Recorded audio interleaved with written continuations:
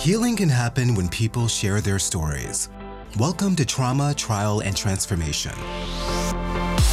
Discover true stories from those who were called to sit in the witness chair. Experience their journey through their legal process and beyond. This podcast brings to light the trauma and stress caused by testifying under oath and offers resources by talking with witnesses, key litigators, and mental wellness professionals to assist with different approaches one can utilize to prepare to take the stand and how to heal after the encounter. And now, here's your host, Juliet Huck.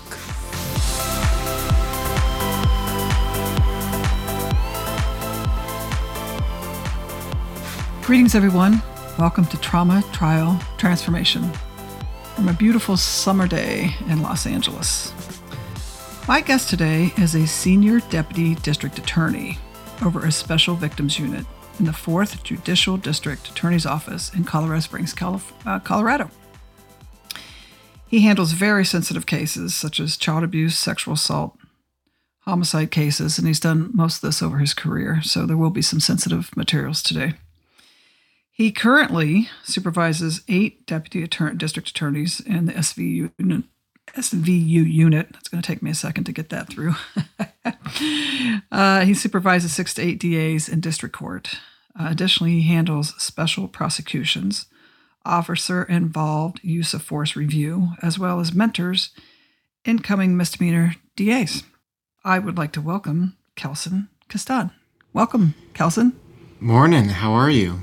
I'm well. Did I pronounce your last name correct there? I want to make sure that I get your right name out there. It's Castain.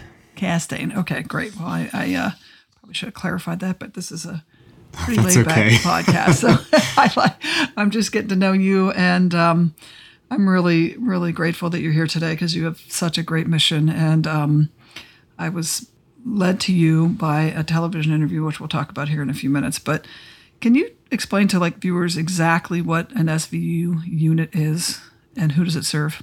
Sure. So some different district attorneys' offices organize their office in different ways. We're very lucky that we have the resources to dedicate specific district attorneys to work on, as you said, very sensitive cases, child abuse cases, sexual assault cases, whether they are victim or adult or child victims. And we handle pretty much everything that deals with sexual offenses within our judicial district. So unfortunately, we handle kind of very sensitive issues, every day, all day. Right, pretty intense. So what does it mean to interact with interpersonal violence? What is the word interpersonal? Is that what you're talking about here? Yeah, we distinguish for SVU differences between the type of charge. So interpersonal violence can kind of expand out beyond sexual offenses or child offenses into regular assaults or other kind of violent crime, aggravated robberies, situations where people are using violence or force against each other to accomplish whatever goal it is that they're aiming for. Right. So of course most people, in my world, they see things on TV, and most people know that Law and Order, SVU. Can you explain the difference or even maybe some similarities into how television portrays it and how it really is in reality? Sure. In my world. Yeah, I think SVU or Law and Order and CSI are the 2 biggest influences we see on our juries. But, the biggest thing is that everything gets solved in 45 minutes, right? And the reality is that just doesn't happen. Right. I think one of the things that, from my experience, is true is the close relationship between the law enforcement officers and detectives who are investigating those cases and the district attorney's office. We have a, thankfully, very good relationship with our local law enforcement. And so, they consult with us when they have questions about cases or if they need us to review, filings or things within a case. So I really appreciate that is depicted well at least in the TV show SVU. Right. The courtroom stuff, Law and Order, I think has a loose affiliation with the rules of evidence. So I'm not sure that what happens in a courtroom is all that accurate. Right. But I do appreciate the way that the show at least tries to deal with some of these difficult issues. Yeah, and at least the fact that they are bringing just to public in a way that people understand that how at least a little bit how they work. Because I go through the same thing.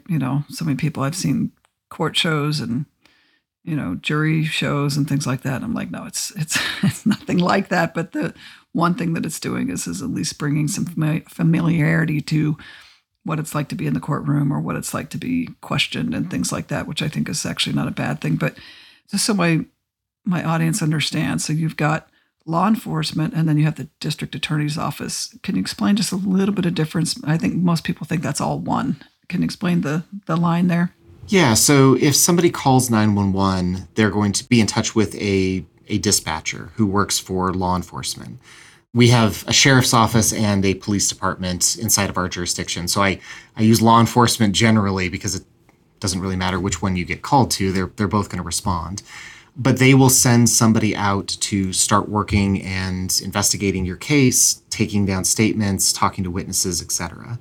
For most of certainly the SVU cases, they will then have a detective get involved to follow up on the investigation, to maybe look at forensic testing or interview suspects or kind of work through whatever develops within the case. And most of these cases, you're not going to have solved in the initial call out or within an hour. There's going to be, days or even weeks worth of investigation that goes into them. Sometimes much, much longer than that. But once the case develops to a point where law enforcement believes that they have identified a person who has committed a crime and that they've established or collected at least enough evidence to prove that person committed the crime, then they will submit that case to the district attorney's office. Sometimes they'll get a warrant and they'll send it over to us, and sometimes they just send it over to us beforehand. But either way, my office then reviews all of the police reports. We look at all of the evidence and we decide what, if any, charges we believe we can prove beyond a reasonable doubt. And that's usually the difference that people get hung up on. When police go and arrest somebody, they're doing it off of probable cause. But when we are charging someone, we charge them because we believe we can prove it beyond a reasonable doubt, which is a much, much higher standard than there would be in other areas of the law. Right, which is what we're seeing in the news today, just like where things are coming with indictments and indictment being really, you're arrested, right? I mean, it's there are things that I think there's words that get used, but in the common terms, you have been arrested when you're indicted, and now but you also have victims of that crime, and it sounds like that's kind of where you come in. So what kind of program do you have that you're trauma informed, like to deal with, with trauma of like being such a large part of your job? Sure. So we've had a really wonderful opportunity over the last few years. We had been working with the Colorado Springs Police Department, the El Paso County Sheriff's Office, which are probably our two biggest law enforcement agencies locally. And we've been part of kind of a federal grant program to specifically aim at prosecuting and investigating adult sexual assault cases. The grant itself expands out into domestic violence as well, but my unit particularly deals with the adult sexual assault cases. As part of that, we've had a lot of opportunities to do trainings on kind of trauma-informed investigations, trauma-informed practices, so that we can hopefully mitigate, the collateral trauma that we cause people when we are calling them, talking to them, going through the court process. That has been, I think, a very useful program, and it's been a very wonderful chance to learn and kind of develop skills for some of our attorneys who come into SVU so that they understand and can use those skills when they move then to other areas of the office. Yeah, that's something I really, really liked. What I heard about you guys is that is a program on dealing with the trauma, not only the trauma of the crime, but the trauma of the process. That's one of the things that I really like why this podcast is existing, is because how are we helping people get through the trauma of the process, sometimes on top of trauma, right? So how do you handle that kind of stress when someone's already gone through that trauma as a victim, and then you've got I want to walk into trial a little bit. Here's where I'm going. So how do you work with a victim who has been traumatized and then has to go into trial to either testify against the person, or what's your process there? So we try to kind of get in touch with victims early on in the process. Once an arrest has been made, and even before that, our law enforcement agencies have victim advocates that will be in touch with the victims. Our office has dedicated victim advocates who work with, our victims specifically in SVU. We have two dedicated victim advocates who work on all of our cases. And so they will be in touch with those victims. They keep them updated about court dates. If the victims have questions, then if they can't reach us, the attorneys, then they'll get in touch with the victim advocates. And usually, I apologize, I should probably say it the other way around. Usually they're getting in touch with the victim advocates first, and then they get in touch with the attorneys second. But we try very hard to have kind of trial prep meetings, if not multiple times at least, as we get closer to the actual trial date, and try to kind of walk people through what is it like to go into a courtroom? What are you expecting to have happen? Who's going to be there? What kind of questions are we going to talk about? What topics may come up? And we always, unfortunately, have to walk that line between, trying to answer everyone's questions and make them feel comfortable without suggesting answers or telling people, right, hey, this is what to say when this comes up. We want people to come in and obviously tell the truth, but we also want them to be comfortable. And so we right, tend to walk that balance. Yeah, no, it's, I've been talking about this right here after Labor Day. I'm releasing self-guided legal meditations. And so that it allows someone in that process, the prep process, which I want to talk to you about, to sit down and listen to a meditation that walks them through the process, not just a meditation, but in a legal way that they can understand what the courtroom looks like, what it's like to be in a deposition, what it's like. So what do you do to prep them from an emotional standpoint, not just a legal, this are the questions, this is the process or the procedure, but how do you have any way that you do that? So I guess I will say each attorney has their own approach Style. or method. I try to, when I go through with them kind of the topics that I'm going to talk about, once we get to the actual violence or to, all of this is going to be emotional, so I don't want to minimize that in any way, but to the parts that I think we all know are going to trigger those emotional responses or that are more likely to be the difficult ones to talk about, I try to at least acknowledge to the victim or the witness, whoever it is, that this may be difficult to talk about, and I encourage them that if they find themselves struggling, it's okay to ask for a break. It's okay to take a moment and take a deep breath and just try to kind of, not necessarily relax, but if you take that deep in breath and then pause and take a deep out breath, that sometimes helps people when they're dealing with an emotional reaction. We always have in our courtrooms a pitcher of water and a little cup for the witness themselves. And so I tell them, listen, pour yourself a cup when you first get up there, because when it gets difficult, you don't want to have to spend that mental energy to say, oh, no, now I need to go pour something. You want it to be right there. And it's okay to reach out and take a sip of water and to take a moment to kind of collect yourself. And I tell them that because, I have never been in their position. And I tell them I cannot understand what you are going through because I don't have that shared experience. But what I do know is that, from all the people I have talked to who have shared their stories and have gone through that trial experience, I've seen the way that people have reacted. And so I try to give them a little bit of kind of sense of shared community, that they're not the only one that's been in this position. They're not the only person who's going to be in the room that cares about them. Right. I try to encourage them to have somebody in the room that they want as an emotional support person. Our victim advocates are always there in trial. So if a victim wants to have their advocate there, they're allowed to be. But, for kids, sometimes they want their family, sometimes they don't.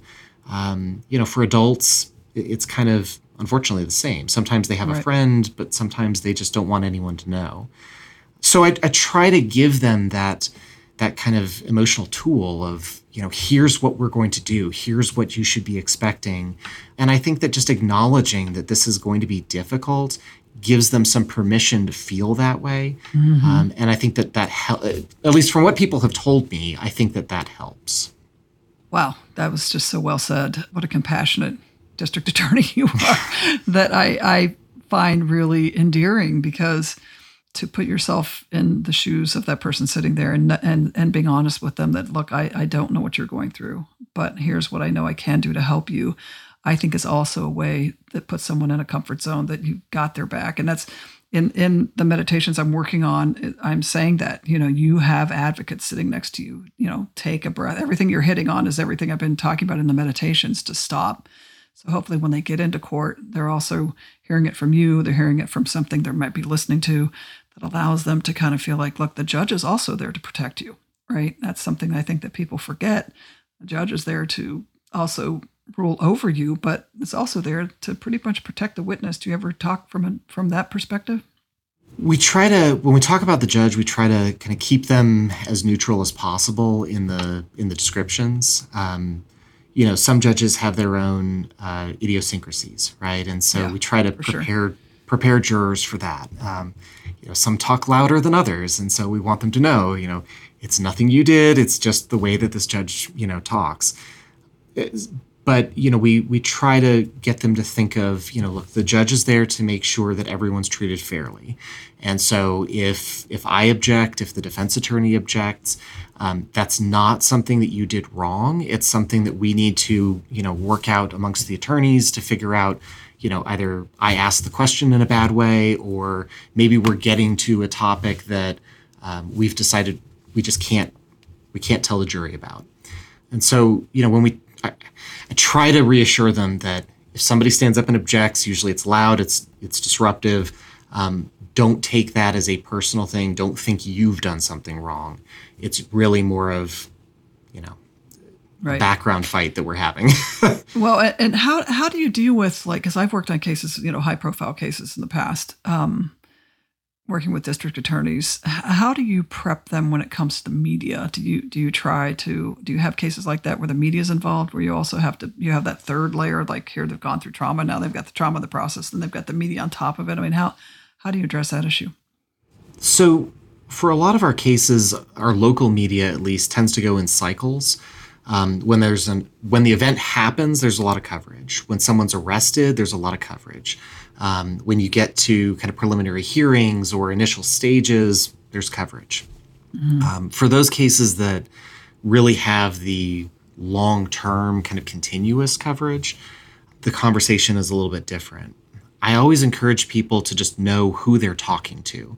Understand that the media is going to be, reaching out about this case. They might know who you are, they might not. But their interest is in asking questions and in putting out a story, a product. They may have bad information. They may have heard from people who the police haven't heard from yet. And so I just tell them, the chances are that the media does not have as much information as I do or as the detectives do. And so if you're ever concerned that you're learning something from the media, it's a pretty good chance that that's not true, and to reach out to us and we can help them with that. Yeah, especially social media, right? I mean, you get social media in the way and you get all that going on, and, it's just like, you just, so much, we don't know what's true anymore. And it's got to be so tough on, especially victims, on how did I not know this and why haven't I been told, or, that kind of thing. That's got to be really tough. The benefit we have is that our office does have a public information officer. And so whenever we have kind of high profile trials that are going, we always kind of loop him in. And so if the families tell us, I don't want to talk to the media, he's always been very good about kind of helping them to figure out ways we can move them within the courthouse, or having conversations with the reporters who are there that, families here, but they don't want to make any statements. And thankfully, the relationship, at least over the last few years, has been very good, where, they respect that, families either do or don't want to talk.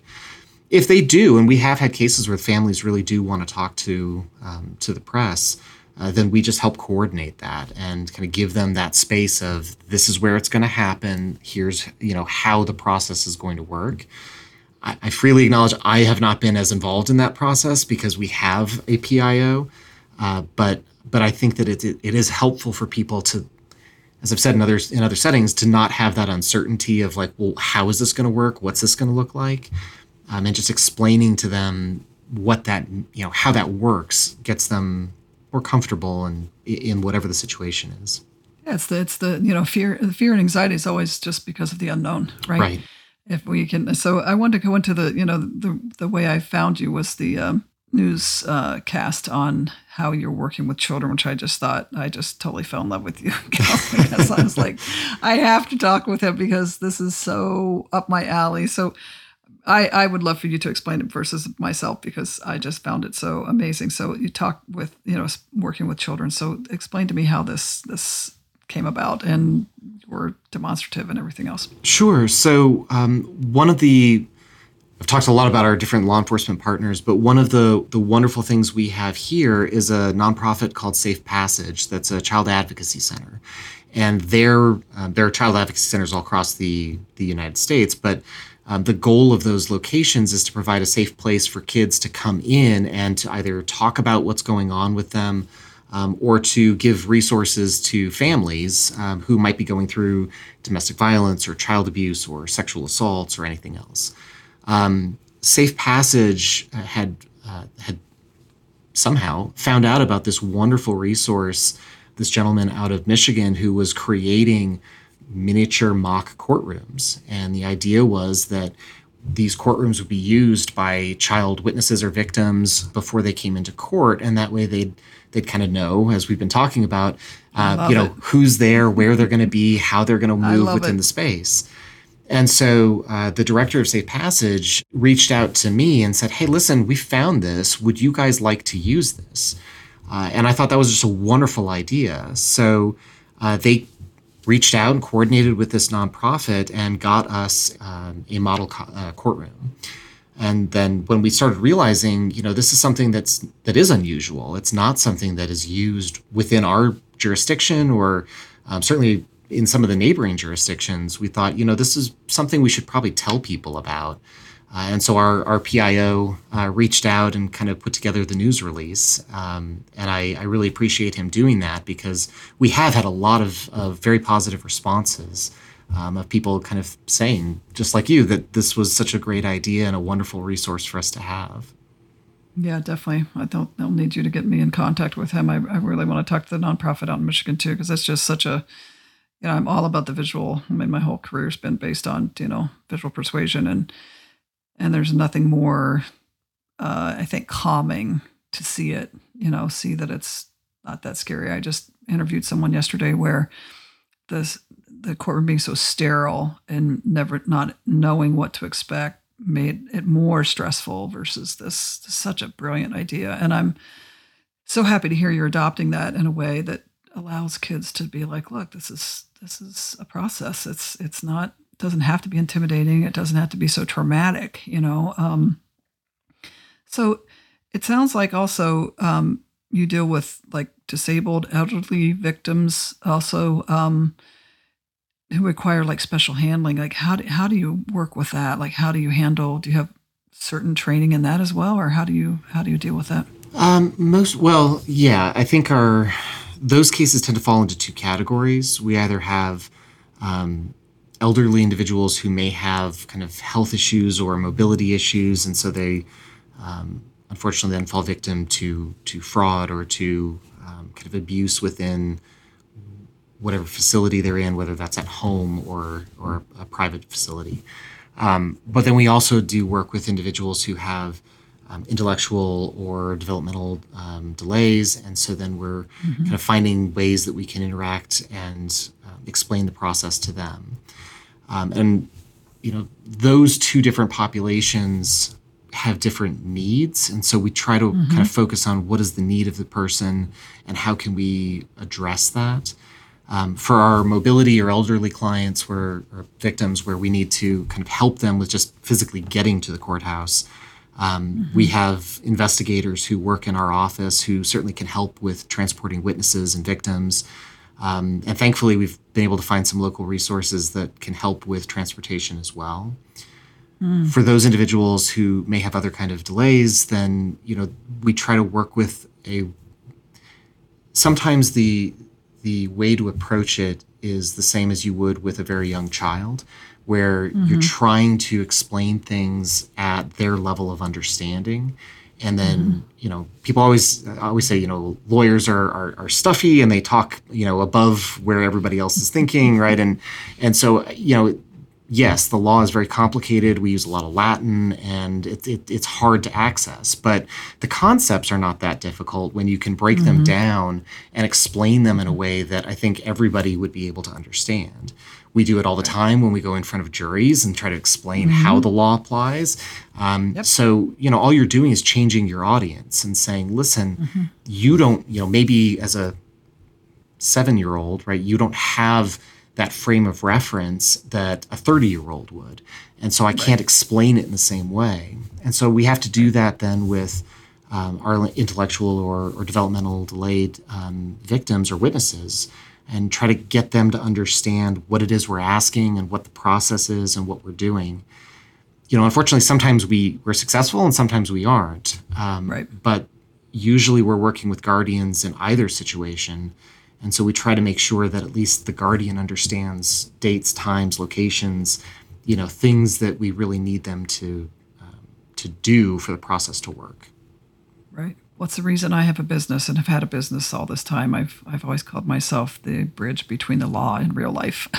That's kind of been my role as a persuasion strategist, because I love how hyper-focused you are about the person in front of you, not just the process and the procedures. There's something really beautiful about that with you guys on, if that's the way your department, works. That's somewhat rare in my experience, that you're really hyper-focused on that person in front of you. How can you work with them the best you can with whatever, either disability or trauma or whatever they have. So I commend you for that, because that's really, to me, what has to happen in the courtroom is you have to be able to help. And it could be multiple individuals per trial, correct? I mean, it doesn't necessarily mean it's just one person per trial. Sure. I mean, unfortunately, we have multi-victim cases, or we may have witnesses who are kids, and we have to treat them with the same kind of respect as we do people who are actual victims as well.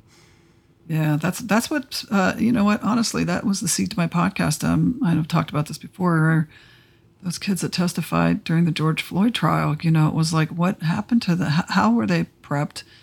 When I saw them, some of them were barely old enough to be on camera. Then you're in front of the entire world trying to change social issues, and where are they today? And so let's talk about the transformation side. Do you follow any of your victims later to make sure or give them resources to after the process? Because that's one of my big things is, we can prep and help them get through the process. And then it's like, see ya. And I don't quite understand that, trying to change a little bit of that. So do you have anything like that in your office? I was thinking about that after you had reached out, and I don't know that we have kind of a formalized process to kind of follow process, people after they leave, or after a case is over. We do. Colorado has adopted a Victims' Rights Act and a Victims' Rights Amendment to our Constitution, where if somebody is given probation or they file post-conviction motions, then we have an obligation to notify the victim and to kind of get them up to speed on what's happening, get their input. So we do have a process to try to find people, after years have gone by. What I will say is, we have always really kind of tried to encourage victims when they come in to this process to take advantage of some of the victim assistance programs, victim compensation programs that exist, and so that they can get in touch with therapy, they can get, assistance moving or whatever they need. And so I certainly have encouraged the other attorneys on my team, and this is kind of the aspirational, I hope that we can do this in every case, but to try to encourage our victims, this is not an easy process, right? If you have been taking advantage of therapy, you really should continue with that once the trial is over. When I've had some homicide cases recently where family members initially were very resistant to the idea of getting therapy. It was, no, I'm okay, I'm strong, I don't need it. And then that's usually the feeling because of societal, problem or issues that put that blanket on us. Well, and certainly gender roles play into that too. This was a situation where it was a father whose daughter had been murdered. He was very much like the no, I'm going to hold it together for the family. I'm the bedrock. I'm the strong person. Right. And the conversations we kept having with him was, that may be true, but you don't know what this is going to be like. And that was a case that, unfortunately, I think is becoming more and more frequent, where a lot of the crime was recorded, audio and video. And so in those situations, we really try to talk with families about, listen, this is not something that is ever easy to listen to. And I can only imagine that it is harder when it's somebody you know and love. It's hard enough. And see it. Right. Not just to listen, but you then see it, which is 1,000 times more packed into your brain. It's imprinted so deeply. And it's the same conversation to some degree, a variant of it that we have about autopsy pictures and being present for the testimony of medical professionals. It's, right. Do you really want that memory of your loved one to be this image or this, very clinical and cold description of things? Right. Do you want that last image to be a happy memory of somebody that, is no longer here? And right. Some people take us up on that, some people don't. But for those that want to see the evidence beforehand, that's always kind of that cushioning conversation beforehand of, if you want to do this, we will show you this evidence because it's going to get played in open court. And we right. If you're going to be there, I don't want the first time you see it to be in front of a jury where you're going to have right. that emotional reaction. Right. But even in situations where they have seen it beforehand, after trials, we try to have those conversations of, this is not easy, and you just right. went through a very difficult process. Having somebody to talk to and having somebody to process with really is important. Very. We don't necessarily, as an office, have the resources to give people additional counseling sessions or things that they would then be able to use. And so it's really been more of kind of having that conversation and encouraging them to look for resources. But I think that having something there, post-trial, post-case, would be a great thing. Yeah, that's what I'm trying to build. I'm trying to build something that allows us to, to have a resource center that, we could either, I talked about my friend Joel, who's got online free therapy, change your algorithm. I mean, there's places, so I'm hoping to get, my website up where there could be a witness resource center, basically, where it allows people like yourself to guide them in places that they might not even know even they could get help. They just, when you don't know it's there, you don't do anything about it. So then you're like, that ego comes in and you've got to hold on to, like you said, the gender issue as well. But have you seen people get through the process, from a transformation side? Have you seen people walk through it in a way that tends to at least see some healing or some positive way out of such a tough situation? Yes. I've had some cases that were, very, very difficult on not just, the person who went through it, but also, personally and just the people involved in prosecuting the cases. But the remarkable thing I've seen is that of those people that I've stayed in contact with, many of them have really done well over time. There's one lady that was a victim in a very, very gruesome sexual assault that was fairly early in my time in our special victims unit. This was 10, 11 years ago at this point. And throughout that entire process of multiple trials and multiple post-conviction motions and things that we had to go back to court for, she always had just so much grace, and she struggled a lot. And I talked to her throughout the years, especially when court dates came up again. But she was always so giving about trusting us, wanting to help if there was something she could do, and just I think trying to find ways to keep moving and to keep addressing whatever had happened.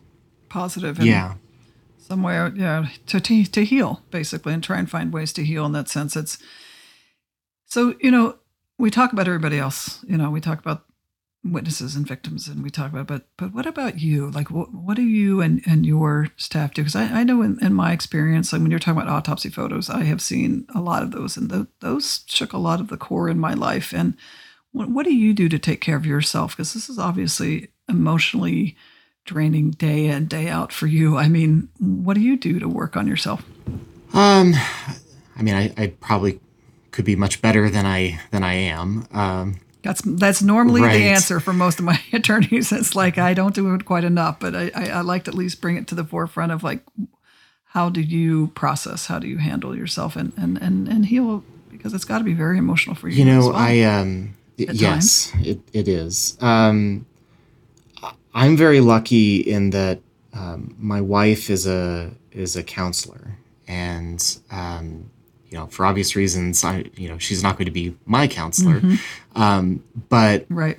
It's been very nice to have somebody who can look at me, from the outside and say, something's obviously bothering you, or hey, your filter is disappearing and maybe you need to go talk to someone. Support system.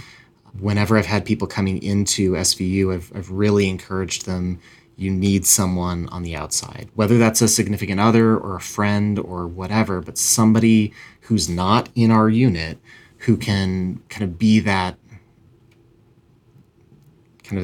guidepost for you. We've also this year created a employee wellness program within our office, and we're offering every employee 2 free counseling sessions within a year.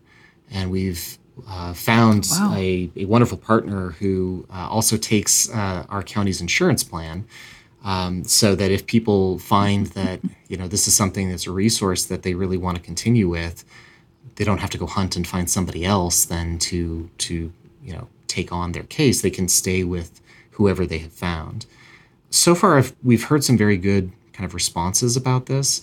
But I think that one of the biggest things is just, I'm hoping that there's more of a societal shift to making it more acceptable to talk about mental health issues, to talk about, burnout and difficulties with really sensitive topics.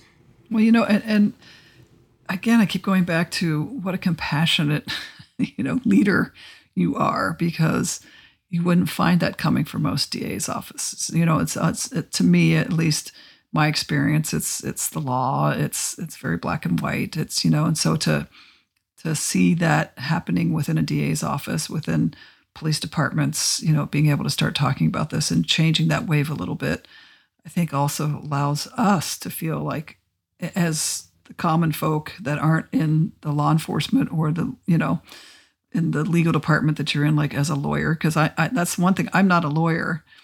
So it's like I can look at it from a different perspective, but someone who is in that arena to have compassion, I think is just so needed through the process. So I really commend you for looking at that from that perspective. It's pretty admirable. I have to admit that, and I knew when I saw the article, I was like, okay, I know Kelson's going to be right as a fit. So we're going to wrap a few things up here, but Kelson, where do people find you, or are you on LinkedIn, or are you? I think I have a LinkedIn profile, but I'm not sure I've looked at it in a very long time. But I am on LinkedIn. The office is probably the easiest way if anybody wanted to reach out. Your public information director or officer is who? It's Howard Black, though unfortunately he's retiring soon. So I would have to find the contact information for who is coming in after him. And unfortunately, I know I saw an email recently on who that is, and I just do not remember at the moment. That's all right. We can put that on the website later because I think it would be a great resource just to have people talk. And I think this interview is a fantastic resource for people to understand that the DA's office is not the big scary big bad wolf. It really can be something that is there to help you, support you, and so I just want you to take care of yourself, and I really appreciate the great work you're doing. So, Kelson, thank you so much for this interview today. It's really been really very heartfelt. Thank you so much. No, thank you so much. This has been a wonderful experience. And I'm glad that you're putting all of this information and these topics out there into the world. I really think that the more we talk about the process and the more we talk about, how people's trauma impacts things, that's the only way we're going to ever be able to really address it. Right. Well, great. Well, thanks again. So, everyone, please don't forget, go out and spread some love and have a really great day. And we'll talk again soon. Thanks.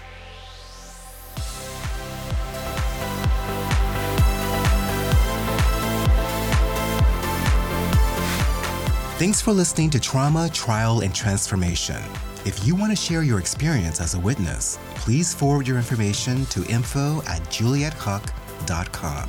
For more information on Juliet's 30-year career in the courtroom, visit us at juliethuck.com. There you can find her books, The Equation of Persuasion, and 50 Ways to Get Your Way, available on Amazon. Remember to follow and subscribe to Trauma, Trial, and Transformation wherever you listen to podcasts. The content, opinions, and information shared by the hosts and guests on this podcast are not to be considered professional legal advice or therapeutic counseling. If you need assistance, consult with a licensed attorney or therapist if you are appearing as a witness, experiencing emotional trauma, or are involved in any sensitive legal matters. The views expressed by guests are their own, and their appearance on the program does not imply an endorsement of them or any entity they represent. Thank you.